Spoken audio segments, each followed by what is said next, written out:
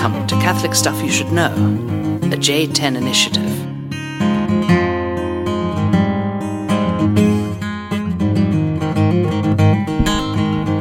Hit it.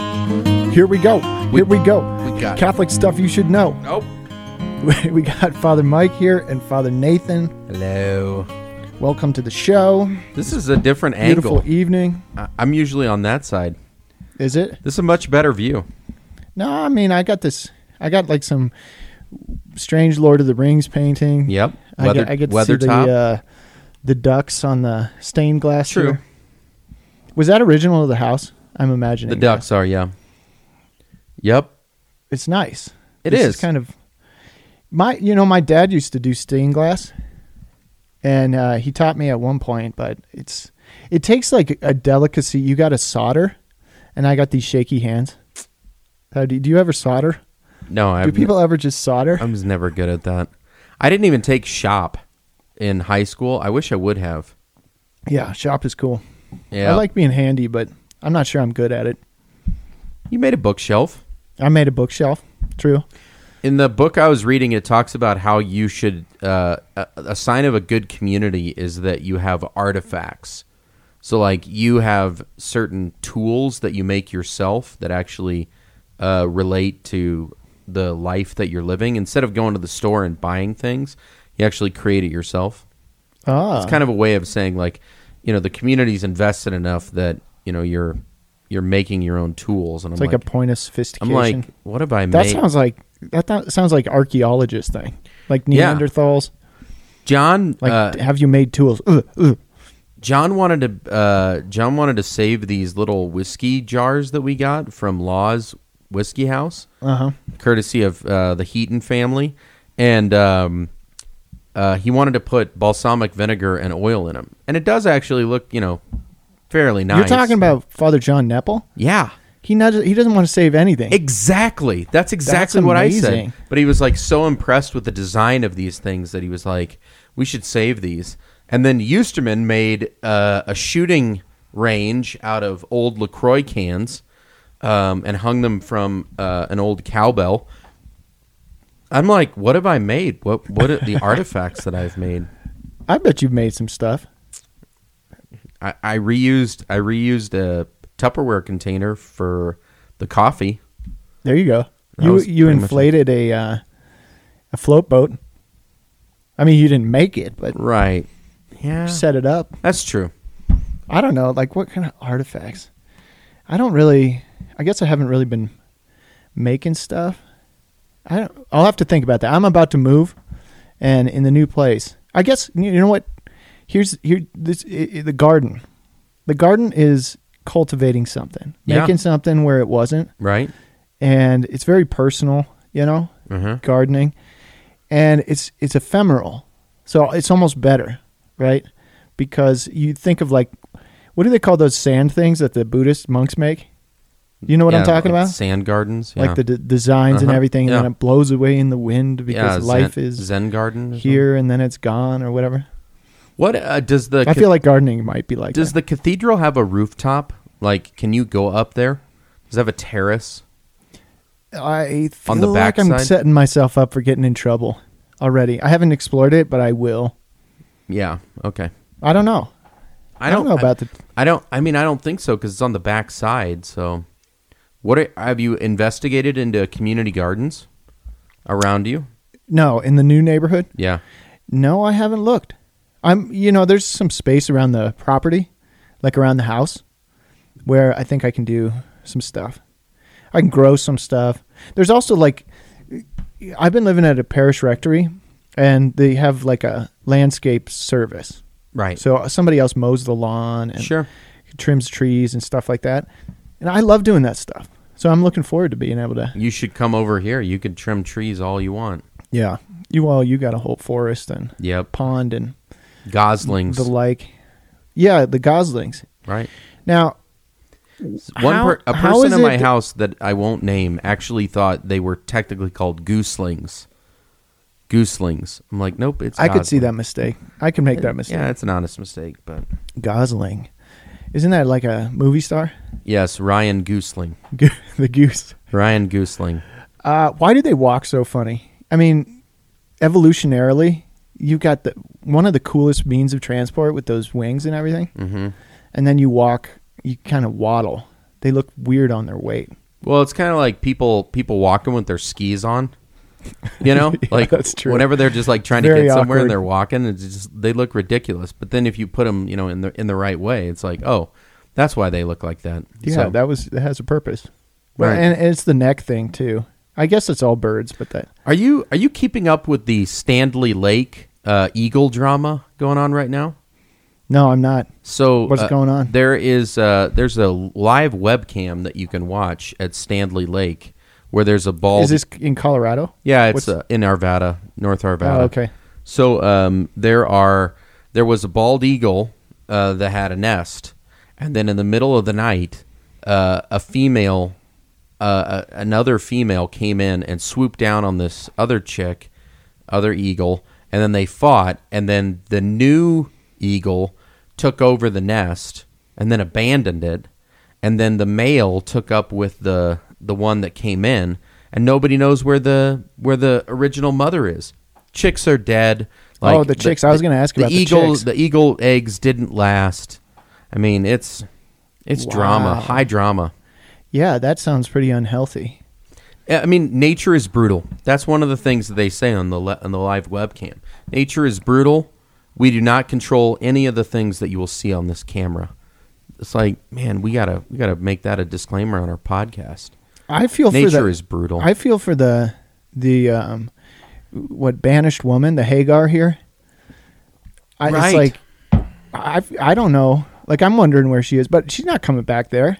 Why would you? Good for her. She's going away. They think that she's either like licking her wounds. She's either licking her wounds or she is flying somewhere else, to try and find a different mate. So she's an emancipated woman now. All right, I'm interested in the story, but I think the live webcam would kill me. Like, what are you looking at? There's just the eagles again. Yeah, they are. Well, they just have it on the nest.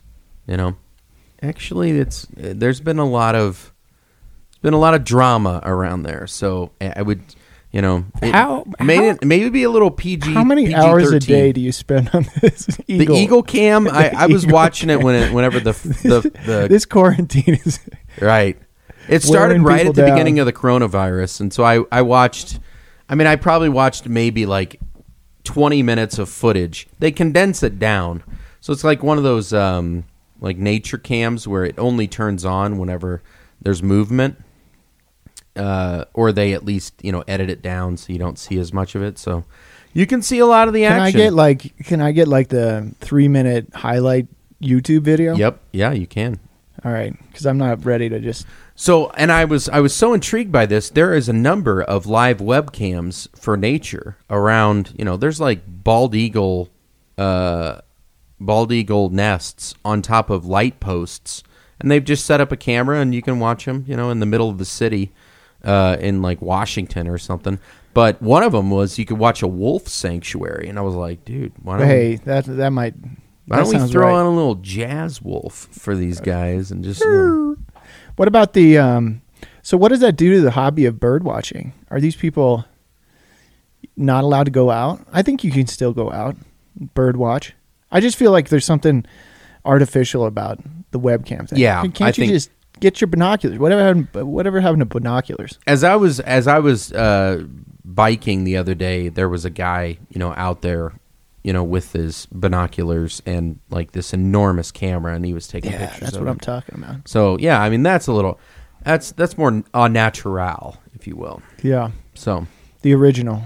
We're not doing Bible birds again. So are you sure? I will say this one last Bible bird story. So we've been celebrating parking lot masses, and we set up our outdoor altar directly below a tree that has a hawk's nest.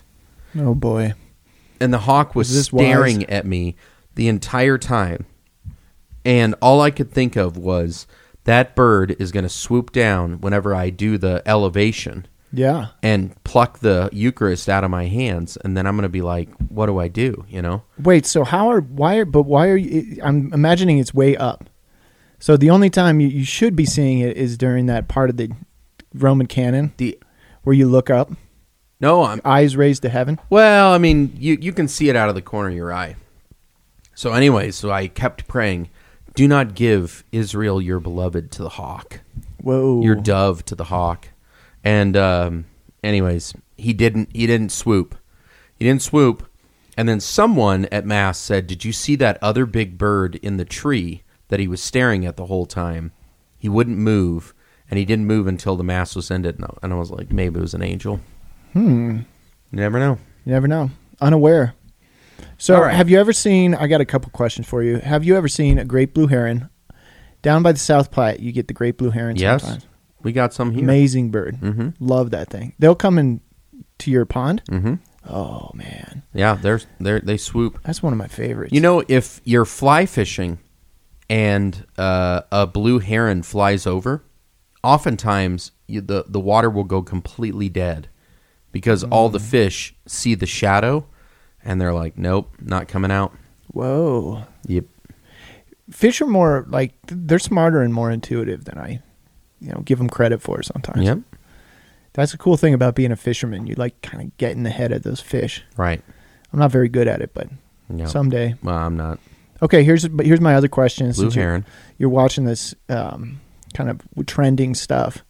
I haven't seen Tiger King, and I was recommended not to see Tiger King. Oh. Let it pass.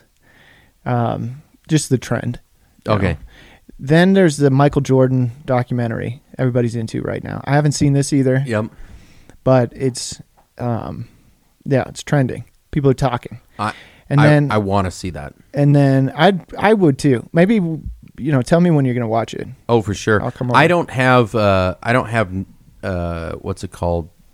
Cable. Yeah. So right now it's not available unless you have cable, but I think it's on Disney Plus. So I got some people with some insider info on Disney Plus. Mandalorian and Michael Jordan. Okay, so then the other one is the Elizabeth Holmes drama. Is all on the podcast sphere. Do you know her? Theranos? She's like this Stanford dropout who started a medical technologies company in Silicon Valley. Uh-huh. She got billions of dollars of investors' money. And she had this idea of doing like a finger prick blood test that you can do over the counter. You do it at home, and then it diagnoses any like possible medical condition, everything. Yeah. Clever, but then she was saying that it worked, and it never worked. And they sold it to Walgreens, and then it was like this big scandal. Now she's in trouble for fraud, and all these people lost hundreds of millions of dollars and stuff. That's bad. So anyway, that's trending. There's a drama, like you can watch it on. They're gonna make a movie. Okay. But right now it's just people are. I think it's like podcast people. It's an exciting like the fall of Wall Street. People fooled in Silicon Valley. Can you trust the young people with their ambitions and all that? Yeah. Right. Who knows? So, I think I've seen enough of it, but I'm still looking for people to talk about it with, chat about it with. Okay. And you're not my guy. Not my guy. Was that what your topic was? What, Elizabeth Holmes? Yeah. No. Okay, it was going to be a short-lived podcast. That could have been. Well, yeah. Okay, so then. So you haven't seen that? Okay. Well, all right. I told somebody the other day that sometimes. I feel like our intros are like the Chris Farley show. It's like, do you remember? You remember when you did that? It was awesome. It was cool, man. What is that? I don't even know the Chris Farley show. Oh, that was a Saturday Night Live skit. All right. Yep. Well, there you go. You're on. I just like pushing. I like pushing into the curve of the awkward. You know that, dude. You're like Zach Galifianakis. All right, dude. I thought we would pushing into the awkward. That's a great podcast topic. I wanted to muse on the Eucharistic prayers. Go on. In our missal. So the thought was that you got everybody quarantined, stay at home, and you can't pray the Mass together. Or we're just starting to again, right? And so people are, there's a great longing for the Blessed Sacrament, and people have been sort of deprived of the experience of the Mass, praying the Mass together. And certainly feel for people. I mean, back when we were just talking about it, it was just the beginning of something. And I've just seen, that experience play out and how difficult it has been for people, but also how beautiful. And so before we're totally in the clear and we're all back, I thought we could muse on some of the prayers of the church and kind of reflect on what is the Mass and how do we pray when we pray it. Mm-hmm. But particularly some particular images in each of the Eucharistic prayers. And I thought you're the guy to talk to about I'm more of a liturgy guy. Yeah, you're a liturgy guy. Yep. I'm not trying to box you. I know where you're going. What are you trying to? You're going for the dewfall. Well, I love the dewfall. Going for the I actually dewfall. wasn't going for the dewfall. What? I think it's mostly like general info. Sure. So maybe we start with number 2. So there's 4 Eucharistic prayers in the Missal, right? And then there's 2 for reconciliation, and then there was maybe 1 for kids. No, we took that one out. Yeah. So there's 4 other ones for masses for various occasions. And then Pope Paul VI, I believe, introduced 2 for reconciliation, right? But there's 4 standard go-to Eucharistic prayers. Yep. So the first one is the Roman canon. That is like the classic one we've been using for hundreds of years, maybe 1,400 years, something like that, right? So that's the one for the Roman Rite that has all the saints in it. That list of saints, Linus, Cletus, Clement, Sixtus, Cornelius, this stuff. Somebody needs to make a rap out of that. Yeah. It's a good list, but everybody's like, what is that? Who are these people and everything? Yep. So I'm not even going to explain that. A lot of it's like we did those Roman heroes and first popes and stuff. We did a list of the saints from the Roman canon.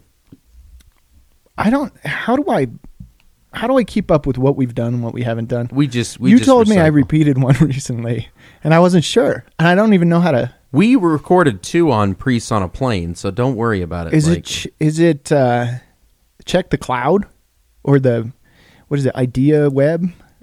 Do you know what I'm talking about? Yeah. There's that thing with all the different subjects that are cloud floating around. Something like that. All right, never mind. We haven't done this topic yet, so I think it's good. All right, so some particular imagery. Well, just like a general outline of the Eucharistic prayers, we always pray for the living and the dead. We always pray for the Pope and the local bishop. Mm-hmm.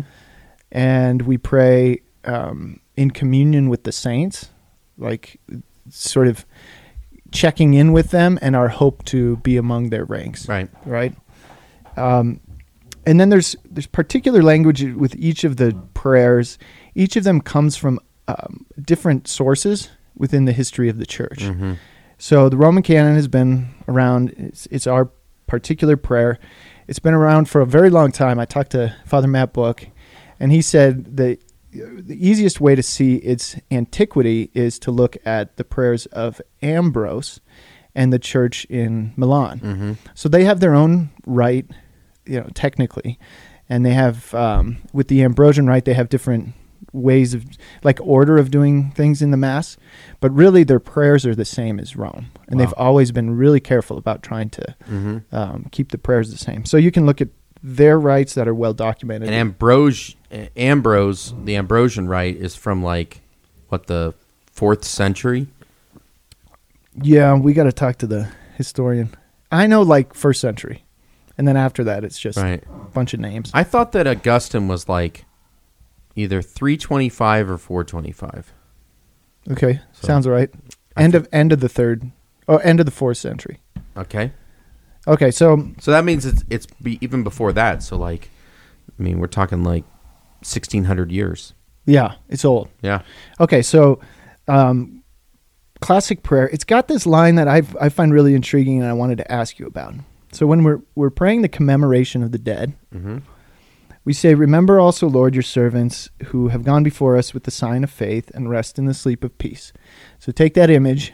These are the folks who have died and rest in the sleep of peace.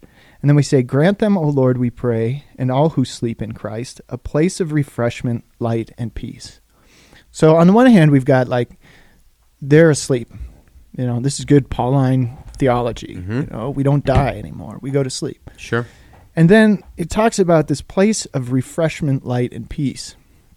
That term refreshment happens to come from Acts 3:19-21, the apocalyptic digression of Peter's temple speech. True. Times where he says, if you convert, you will have blotting out of your sins and times of refreshment from the face of God. Yeah.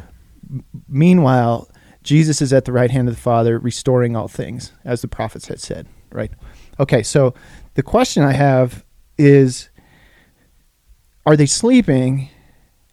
And then the place of refreshment, light, and peace is heaven after the resurrection of the body? Or are we saying, rather than like a difficult purgatory, make their afterlife waiting for the resurrection, this kind of paradise image, I guess, refreshment, light, and peace? Yeah. So what are they doing? Are they sleeping? Are they sleeping happily? Are they dreaming? Yeah. Are they waiting for the resurrection? It's great. Or is it like we're praying in anticipation of the reresurrection? So we're saying, give them heaven when it comes. Right. So I tend to reflect on this with families who are at the cemetery, because they're like, they want to believe that their loved one is already with God, but we have their body. So then why is it that we're saying open the gates of paradise to them when we already believe that in some sense they're already in heaven? But we know that the fullness of heaven is awaited by all those who sleep in Christ. So, this isn't a necropolis. It's a, cemetery. It's where people are sleeping. It's a place of rest. Their graves are called, grave pillows, I think. Oh, cool. So that little stone, that's like a circle, like a big tube, it's called a grave pillow. Oh. Just to kind of say, like, this is their place of repose.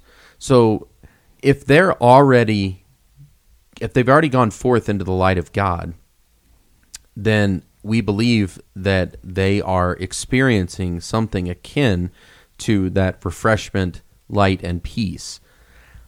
But the fullness of refreshment, as we kind of see it, would come from bodily enjoyment. There is a spiritual component to it, but it's best when they kind of go together.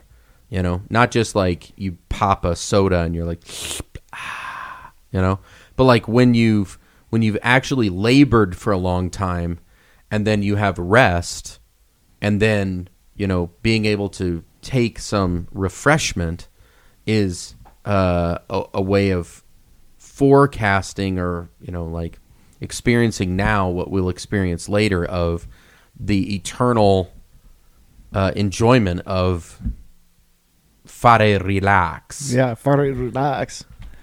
Yeah, I see it.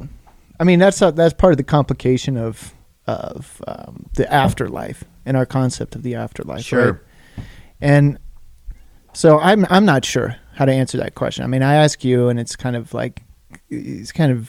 I don't know, rhetorical, I guess. It's just like, it's not like a setup because I'm going to answer it, but I don't know. And I think there is something obviously of the souls at rest. We say rest in peace, but then it's not heaven until the resurrection of the body. That's what we're meant for, the new heaven and the new earth, the recreation and the resurrection of the dead. That's the boldness of the early Christian claim, that Jesus isn't just sleeping like the, or that the souls after life aren't just going to sleep like the pagans all claimed. They believed in sort of an afterlife, but it wasn't resurrection from the dead because it's not coming back to bodily reality and full life. You're just kind of lost in the dream world. So I think maybe this concept of the refreshment and is already like working with the sleep. So it's kind of like when you're dreaming, are you in a nightmare? Are you restless? Are you rolling around? Or rest in peace, you know? Is it the kind of rest when you wake up you're going to feel strong? Yeah. You know, that's refreshment. Light instead of darkness. You know, you're not caught in this madness of the nightmare, right? So that's kind of, I don't know, I was reflecting on that. It's like we're talking about resting in the sleep of peace, and then what seems like this active imagery of refreshment, light, and peace. Well, we talk about how, you know, a requiem mass is a mass help asking, them sleep. Yeah. That it would be, you know, for their eternal repose. That's part of the haunting image of, you know, these ghosts or these, you know, souls that are still in torment, that like they haven't found rest from their labors or even from the purgation of their sins. Yeah. So from life, you know, the life that they've lived, right? Mm-hmm. So then, I mean, what I think too is like when we say refreshment, light, and peace, we're saying whatever they can receive right now until the eternal bliss that is to come, like grant that to them. So I always think that's a beautiful moment because you actually rest in the prayer. You say, you know, remember also your servants who have gone forth in the light of, you know, and rest in the sleep of peace. And then it actually says you pause and, you know, remember these and persons. Recall the people, yeah, that you're but praying for. Within the liturgy itself, it's actually a moment of rest. And yeah, that's interesting. Like I haven't thought about it like that. The whole community kind of settles. If you're trying to do it too fast, you know, then it's just like, and remember these people and whatever. But like I find that when you actually bow your head and pray, like people will do it as well. So cool. I like it. The art of prayer. Okay. That's Eucharistic prayer 1, the Roman canon. Prayer 1. Eucharistic prayer 2 is the shortest one, often used at daily masses, sometimes used, you know, to expedite things. But it's got its own character, flavor, right? And it's got its own history. So this is the oldest Eucharistic prayer that's known and documented. It was fragments of it traditionally attributed to Hippolytus, but no one really believes that Hippolytus wrote it anymore. And so they talk about quasi-Hippolytus and this kind of stuff. If you're looking for your next cat name, quasi-Hippolytus. It's some of the prayers that are the oldest that are explicitly described as prayers of the Mass, right? So we have descriptions of the liturgy of the word, the breaking of the bread, things like the Didache, talk about the ritual of the Mass, and those are super early. That's like in the 1st century. But then when you get the prayers of the Mass, this is like the earliest that we know of. So it's short, but it's like can be very profound. And so a couple of the images are that we recognize God as the fount of all holiness, and we ask that the Holy Spirit come like the dewfall. It's great for gardeners, you know. That dew that harkens back to the dew in the desert. This manna, this bread of life comes from the dew. Yeah. Of course, like water images have always been associated with the Holy Spirit, resting over the waters, new creation. Here's the source of life, that dew. Even Garden of Eden, you know, God would walk with them in the cool of the evening. Yeah. Yeah. So, yeah, I mean, the dewfall is kind of this freshness. Yeah. Okay, almost so miraculous. You know, it can be very hot, and then all of a sudden, out of nowhere, like, you know, there's this condensation. Yeah. So. And it's the refreshment, it's the new life that we draw from this bread from heaven. You know, a lot of like springtime imagery. It's great for this time of the year, Easter time. Okay, and then I think my favorite line from this prayer is at the time he was betrayed and entered willingly into his passion. Yes. Just to recall at that moment, like Jesus chose this. Mm-hmm. You know, sometimes I think of take that for granted. Like, okay, he had this mission he had to do, or you know, he suffered whatever the Romans had just because, you know, that was his lot. That was his lot. You know, he had a mission. It was to die. It was to save the world, and you know, you don't really know how that's going to play out, but it played out this way. Mm-hmm. And this suggests that he knows what he's getting into, and he enters willingly into his passion. Passion means suffering. It means every little moment of suffering along that way, both before, and I think that, you know, traditionally is about his arrest and everything that happens after. But I also think, like, just the incarnation, the humbling of Jesus, you know, walking through Galilee in his ministry, being confused, all of these ways that there's passion, that there's suffering. Mm-hmm. You know, he entered willingly into his passion. Because isn't the line beforehand, on the night he was betrayed? Or is it the line at after? the time he was betrayed and entered willingly into his passion? Right. So I preached on that for maybe it's Holy Thursday 2 years ago or whatever. But it's like, could you imagine if you were about ready to do the most amazing gift for people? Like, you'd plan this whole thing, you know, this whole supper. You were going to wash their feet. You were going to give them the interior dialogue of you and the Father, you know? And then in the middle of all of it, somebody betrays you. Yeah. Like, there'd be a part of me that would be like, dude, we're done, okay? Yeah. Like, I had this really cool event. It's going to be great. But you guys just screwed it up, you know? But, like, he knew all of that and entered willingly into it. Yeah. It wasn't like, oh, that's totally going to throw it off, which is a reminder to me that, like, even our sinfulness, even our deliberate betrayal of him will not prevent him from willingly entering into his suffering. And even knowing the cast of characters, you know, someone will betray me, and then they all started grumbling about who's the greatest, and he has to kind of correct them and sort it out. And he's like, I didn't come for this, but he knows. Yeah, he enters willingly. Even that's the suffering of the people he loves. You know, to be with them in this special occasion, place, moment in history. He entered willingly into his passion. So that's all I get to say about number 2. Eucharistic prayer 2. I have found there is a rhythm to it. I'm glad that at times, you know, like, we bounce around. Like, I pray every single one of the prayers probably every month.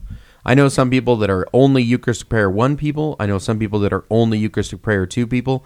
I know some people that are only, like, Mass for various occasion 3 people, you know? And I find that the more you pray one with regularity, the more you kind of notice these kind of nuances. It's helpful. Yeah, and it helps the people kind of become familiar with them. Because I think, it's hard to know unless you get one that's, like, real different. Like, nobody, like, the priest who prays the same one all the time, and then he switches to number 4. People are like, whoa, are you making this up? Yeah. Is this? I usually, if I switch to number 4, which is not as frequently used, I forewarn them. And just say, hey, this is going to sound a little different. I want you to listen and try to hear a word that's, you know, going to speak to you. So. Yeah. Well, that's good. I think so. Eucharistic 4 is rich with imagery. It's mostly kind of telling the biblical story, the history of salvation. It uses a lot of the imagery from the Old Testament and kind of frames it, the whole picture with God the Creator. And then all of the history that precedes coming up to Jesus, and it's almost creedal, like it has a lot of the elements of born of the Virgin and his suffering and all of these pieces that are in the creed. The history of it is connected with the anaphora of Saint Basil, right? So that's on New Year's Day, the Byzantines always pray this Eucharistic prayer of Saint Basil.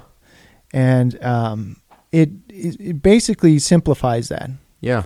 But it's meant to, I think, kind of connect the East and the West. Sure. It's sort of like that other lung that John Paul would say, breathe with both lungs, remember? And so it's kind of a nod to that tradition and one of their most beautiful prayers. I mean, a lot of these prayers are attributed to apostles or great fathers of the church in antiquity. And we don't have that same thing. We don't say our Roman canon is the prayer of St. Peter or something like that. But this really came from the saint himself, writing this, this beautiful prayer for Eucharistic prayer. And it's its own very, very beautiful language. My favorite line, I suppose, is having loved his own who were in the world, he loved them to the end. Yes. And while they were at supper, that's just in this number 4, but it comes from John's gospel. And it really does frame the whole situation as this, the sacrifice of love, the connection. It's a communal image, of circling around Jesus and their connection through Jesus to God the Father. And it's beautiful when you hit it in the Bible, and I'm really glad that they put it in the Missal, because I find it one of the most profound and beautiful lines in the Gospels. I find that with that prayer, it takes some work to lead the people into it, because the preface and the intro to so there's a preface, and then after the preface we sing the Holy, Holy, Holy, and then after the Holy, Holy there's a really long intro before the epiclesis. And sometimes people are just used to, you are good, Lord, and the fount of all holiness. Make holy, therefore, these gifts we pray. So boom, all of a sudden, it just happens. But if you go to a Byzantine liturgy, you will notice that they will spend way more time introducing the prayer before all of a sudden the elements are consecrated. And then after the elements are consecrated, it's like we've already said everything up to this moment. Now, once we've consecrated, we're pretty much done. Yeah. And if you look at that prayer, after they build up to that kind of climactic line, having loved his own who were in the world, he loved them to the end. And while they were at supper, then it's the actual words of institution. The prayer itself is very short. We've pretty much said everything already, and Jesus is the answer to all of the prayers and hopes and aspirations of the Jewish people. And so now there's not much more to do. Let's just check out. So I say, with people, sometimes they're like, oh, that took forever. I'm like, yeah, but we did a lot on the front end, but not a lot on the back end. Whereas other prayers, it's not a whole lot on the front end. There's a lot on the back end. Yeah. So. Well, and it's an appeal to pay attention in between this offertory moment when you could just check out. Okay, we listened to the homily. We're paying attention to the readings. We're kind of snoozing now. And then we just go on cruise control until we receive communion or the words of the consecration where the bells ring and we're on our knees and everything. And that's beautiful. There's a focus in Mass at that point. But you could really miss a lot. You could miss a lot that's there to learn from and to reflect on, to pray. I mean, any image in these prayers is a jumping off point to just contemplation. You just settle in one of those images and let that speak to your heart and kind of direct the prayer of the Lord coming into your presence, into your body with the Eucharist. Right. If you find, what I tell people is, if you find that there's an image that strikes you during Mass, you're not praying the Mass, for the people. You're praying with the Mass being offered, to the people. So if you find that an image takes you, just go with it, Or if you find that a word, kind of takes you, just stay with it. The rest of the prayer can just keep going on. It's not like, oh, I got to catch up. It's no, just meditate on that, kind of saturate, marinate in that. If it was okay, all I meditated on for the last however long was, what does it mean to love something to the end? Great. Yeah, stay and you're going to Mass a lot. So you'll be able to, you can't attend to every little thing. And, God knows that. That's part of why we have a sort of elaborate and rich tradition. The stained glass windows have a lot to them. You could focus on one image at one point and pray another point. You're going to be in danger at the cathedral, man. There's some amazing imagery there. Beautiful glass. All right, so Eucharistic Prayer 3. I kind of took this one for granted for a while. It was kind of it's cool that there's a special thing for the dead. And there's kind of special language that goes around that. You name the person and you're praying for them directly. Mm-hmm. There's like a provision for inserting the name of a saint. Yes. A particular saint. So there's the usual list, and then you can add a particular saint, name one, or saint of the day or the patron saint of the church, right? Right. So I always do both. Do you? I take it as an and. I wonder or. if, is it can you throw in a litany? I mean, Father Joseph Lajoie does that sometimes, but I kind of see it as if you're in the church that the Mass is being celebrated in, or the chapel, I usually include that person first, and then the saint of the day is second, but sometimes people just go on. Yeah, but what if your church is, Sacred Heart? Yeah, but I would say Margaret Berry, John Hughes. Oh, yeah, right. Yeah. I mean, for the Lord, saints with the devotions. I feel bad for the Marian churches because sometimes it's like you mention Mary, but you don't mention like the particular thing. So Our Lady of Lourdes. Right. So then it's like Saint Bernadette. Yeah, I usually do Saint Bernadette. Nice. Okay, so there's particulars to Eucharistic Prayer 3, but the best one by far is a quote from Scripture. Right? It is, hold on, I got to pull it up. You never cease to gather a people to yourself, so that from the rising of the sun to its setting, a pure sacrifice may be offered to your name. What you got? Is that, I know it is. It's, is it Amos? Nope, close though. It is a minor prophet.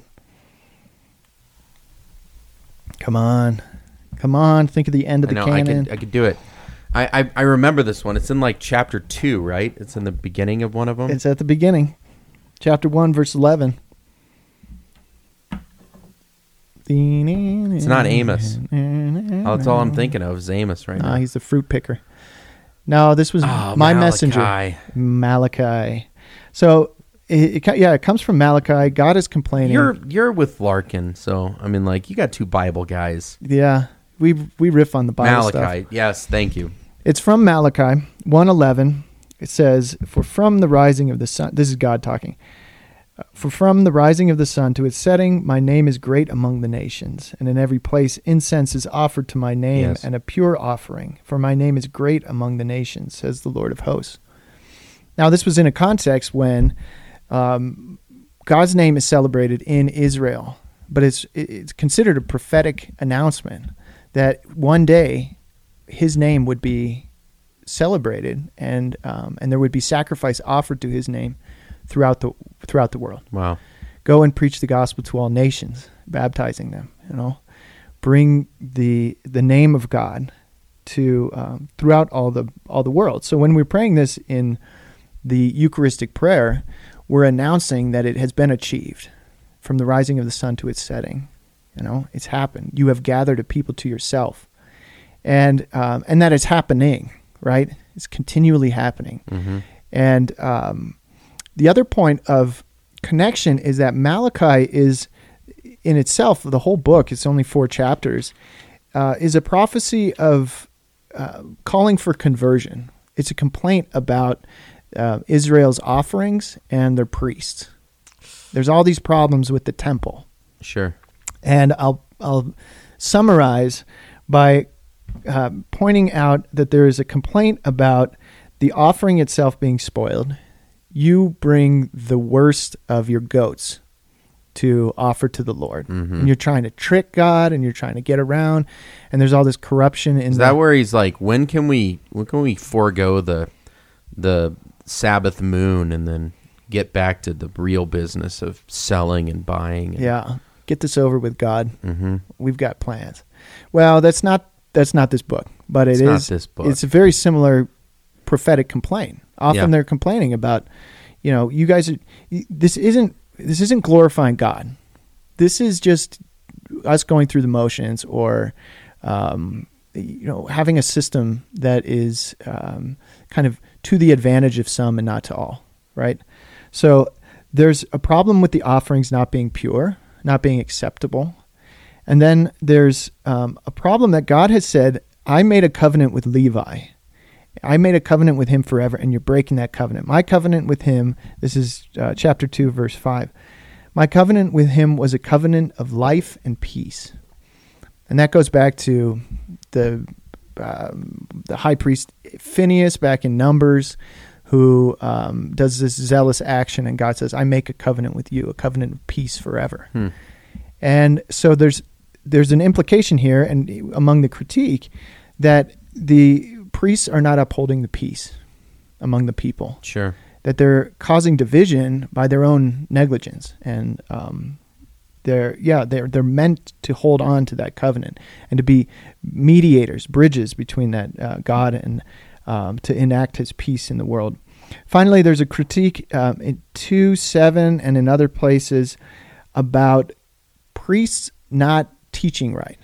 So he says, for the lips of a priest should guard knowledge, and men should seek instruction from his mouth, for he is the messenger of the Lord of hosts. But you have turned aside from the way, and you have caused many to stumble by your instruction. You have corrupted the covenant of Levi, says the Lord of hosts. So there are these three critiques that I think correspond pretty well with the three munera of priesthood in Christ. You remember the three munera? Yes. What are they? Teaching, sanctifying, and governing. Teaching and sanctifying and governing. The priests of Malachi are not doing any of these. Sure. These are the critiques. Now, they've been turned around. We live on the other side, right? And they're turned around by Jesus. He comes into the temple. There's this promise in Malachi. Suddenly my messenger will come into the temple. Mm-hmm. The one who you seek, the Lord who you seek will suddenly come in, the messenger of my covenant.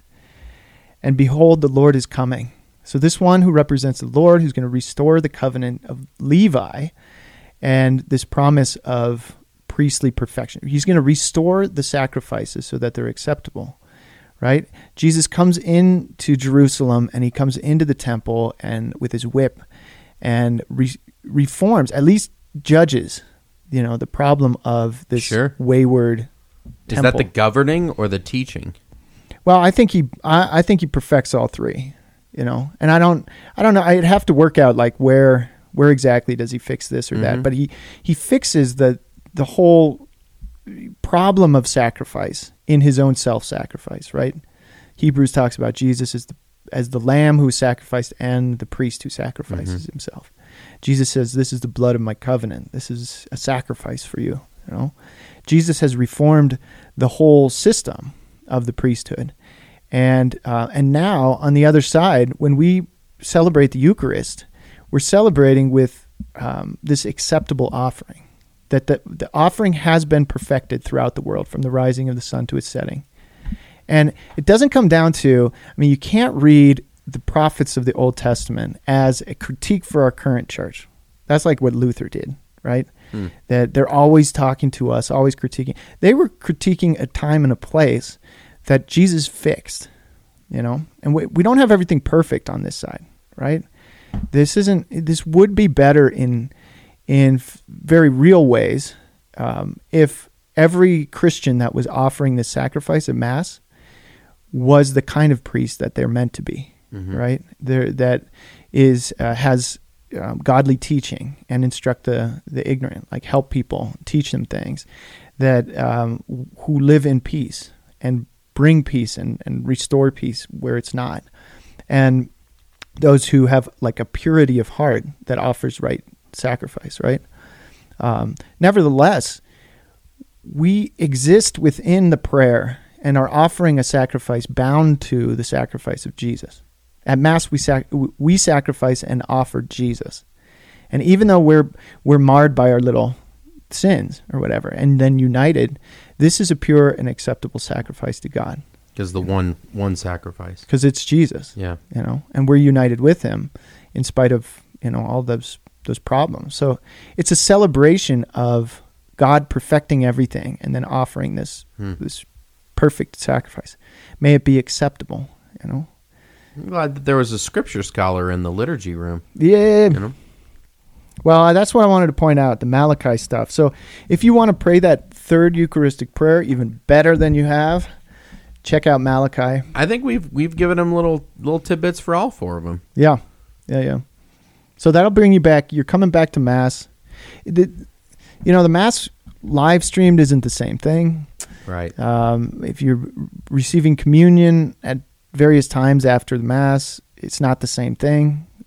Praying the Mass with the church in communion is the only proper way.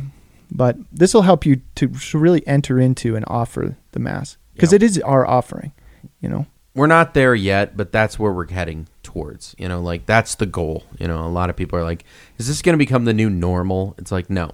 The church is a personal, communal reality. We do things not through technological means, but through devotion, liturgy, and the work that happens when we're together. For now, it's the best we got, and I think a lot of people are stretching themselves, but the longing for people for the sacraments it's palpable. So absolutely, we're excited to get back to normal. But even as you're praying, you're live streaming a Mass, you're praying with a Mass. Yeah. Then just knowing it a little bit better, kind of really being attentive to the prayers of the Eucharistic prayer, even outside of the prayers of consecration. Those are beautiful too. The whole thing is super rich. But this was a little connection with some of the flav, dude. Some of the styles. That's right. Giving some insight. I was just looking to see if we had any shout-outs. Great job. I think people are going to be... I love the Mass. We love the Mass. I know you love the Mass. No. And the art of prayer. I'm done with my shout-outs on the Catholic stuff thing. I've got a little Catholic stuff reminder, whatever, and... The list is empty. I feel like there's one, but... Well, I've got to thank the Sandalwood people. Stuff keeps rolling in. Oh, really? You got it? Yeah, I've been getting candles. I got deodorant. Sweet. Socks. Yeah. I'm in up to my head with sandalwood. But you got any sandalwood incense sticks? Yeah. Are you trying to tee one up? No, I just wanted to see if I could steal some from you. No, I don't. I'm working through some lavender incense sticks. I just found out. I will give a shout out. I think you might have known them. I don't know. Were you on the Holy Land trip with Nepal? No. So Teresa and Joe Rausch, Teresa Schultz, Joe Rausch, they went to the Holy Land with Nepal and Larkin, Father Larkin, anyways, they brought me back an oil lamp, like a clay oil lamp. Oh yeah, with a wick. Right. And I hadn't used it yet because I didn't have any oil, but we just went through we did the changeover from the old oils to the new oils, and I started burning olive oil. Dude, this is amazing. Oh yeah. How long does the wick last on something like that? 'Cause you just pour it right into the... You pour it right in, yeah. And my problem was I didn't get the wick completely wet. I should have allowed the wick to soak and then pulled it out a little bit so that the end was just, a little bit dry and, right. And light. So, anyways, but I put it in front of my icons. I'm very grateful. Yeah. So. Okay, I did think of a shout out. What could be more appropriate than shouting out the newly ordained priests? Good point. Of the Archdiocese of Denver and everywhere throughout the church. But our guys are our guys. Yep. And there's a few of them that are companions. Not all of them. To the companions guys, what's up? That's Chris Considine. That's Father Chris Considine. Oh, come on, man. Father CJ Mast. Uh-huh. Father Adrian Hernandez. And then Chris Marbury, Father Chris Marbury. You are a good friend, good Roman dude. And then Father Juan Madrid. That's it. Yep. For shame, all I could remember was Juan. He's at Holy Cross with Warley, Father Warley. Yeah, Warley it's tough Costa. because, actually this was the first time whenever I was at the barbecue, like seeing the guys, like we just had a little get together afterwards. It was the first time that Father Chris Considine had called me by my first name in over 7 years. Whoa. So it was cool. Like, it was like, yeah, dude, we're back. That is an interesting, it's like a transition because yeah. There's still older priests that I call Father. I don't know how not to, But then there's a time when things just feel natural with first names. All right. Well, thanks, brother. That's right. Good to see you. Keep cool in these hot days. We're trying. Please send some, times of refreshment That's it. Catholic Stuff Podcast at gmail.com. Check us out on Stitcher and Quilts Are Us. Other various mediums where you can reach us technologically or otherwise.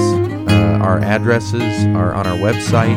I don't know what else I'm supposed to announce. What are you talking about? By Paper Airplane? Yeah, that's my favorite. Paper Airplane. So, all right, Catholic Stuff. Check us out. We'll see you later. Ciao.